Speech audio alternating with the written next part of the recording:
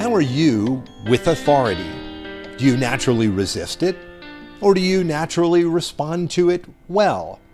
This is Friday, October 13th. And yesterday we began looking at what submission to Christ looks like for the husband in marriage. This week our study is about the gospel and marriage. And already we have seen a dramatic difference between a marriage built on the grace of Jesus and marriage as the world sees it. We've seen the difference between consumer marriage and ministry marriage. Having heard about the man as the head of his wife, we may automatically tack toward authority. We may even think at this point, Paul is going to tell husbands how to use their authority. But we'd have it wrong. Instead of instructing husbands in the use of their authority, we find Paul explaining that the submission of husbands to Christ leads to sacrificial living. And there's a purpose in this. But let's go to the text and hear what Scripture has to say. This is Ephesians chapter 5, verse 26 to 30.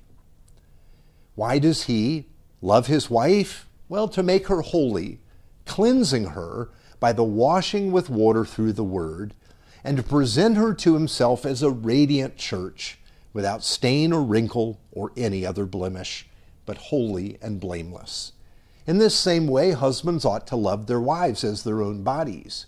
He who loves his wife loves himself. After all, no one ever hated their own body, but they feed and care for their body, just as Christ does the church, for we are members of his body. Now, before we step back and look at the large picture of marriage, we need to remain with husbands for a bit longer. Notice Paul doesn't bring up the issue of authority here at all with husbands. That is because we have misunderstood one of the key terms used to talk about men and women in marriage. That term is headship. Our use of the word head almost always involves authority. Here's what we read earlier in this section of Ephesians. For the husband is the head of the wife, as Christ is the head of the church, his body, of which he is the Savior. That's verse 23. We also find these words in Paul's letter to the church in Corinth. But I want you to realize that the head of every man is Christ, and the head of the woman is man, and the head of Christ is God. That's 1 Corinthians 11:3. Here's that word head again, relating to men and women. Again, we think of authority. But if we heard that about the head of a company or the head of a schoolmaster, a head of a school as a headmaster of a school, and if we think this is what it means in marriage, we'd be wrong. And in this case, for sure we're wrong. The head of Christ is not God the Father. They are co-equal members of the Trinity. There is no superiority there, no headship in that sense. So what is Paul talking about here? It turns out that another use of the word head in the original language means source, or something like fountainhead. So yes, the woman, she was taken from the man. He is her head, or her source. From his body, parts were taken by God to create Eve. She was not created like the rest of the creation out of nothing. She was made from the man. And this is also true of the Father God and the Son. The Son eternally springs from the Father. And yes, every man was made by Jesus, created by him. This is this headship that Paul is referring to. Now you might wonder why this matters. There is a respect and reverence for your head, your source.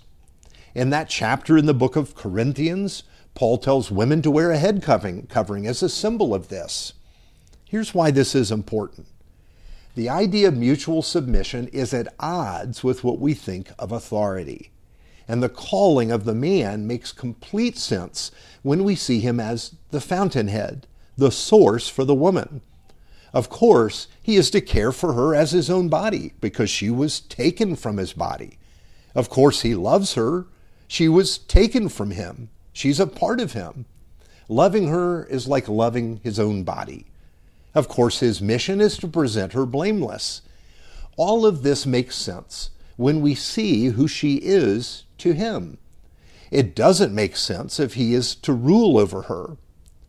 Now, this doesn't remove her calling to submit to Jesus by submitting to her husband. It explains the loving relationship of the husband. This man, the husband, lays down his life for his wife, just as Jesus, the fountainhead of the church, lays down his life for his bride. Now, all of this is very practical. How do we care for that which is part of us? We care and we love and care for her, Paul says, as we care for our own bodies. This is attention. The word husband is a terrific word here. It means to steward, to carefully tend to, and to do so with protection. It means to administer. We get the idea. Husbandry is the art of caring for a plant to help it thrive and ultimately produce fruit. It's about cultivation. This is what Jesus does with his church. Now, as we started today, this does not look at all like what outsiders think Christian marriage is meant to be. They think that it's oppressive and confining, but it's not like that at all. Years ago, when I was pastoring in New Jersey, the father of one of our young people kept a garden at his home. I always enjoyed visiting him at his house because you could not miss the garden. I never saw a single weed. The flowers were stunning, beautiful, and rich in color. The vegetables from the garden were healthy and large. The garden was a sight to behold. How was his garden so wholesome and vigorous? It was simple, but not easy. Time and focus and attention. Here's what it looks like to husband resources with a goal in mind. And this is what Jesus does with his church to present her to himself as a radiant church. This is the model for husbands as they love their wives. Let's pray. We seek position and power, O Lord our Father, but we see Jesus with a towel around his waist washing our feet. Give us a love that overflows and touches the lives of those around us. We continue to pray today for our Granada marriages that they would show forth Jesus. We pray in his name. Amen.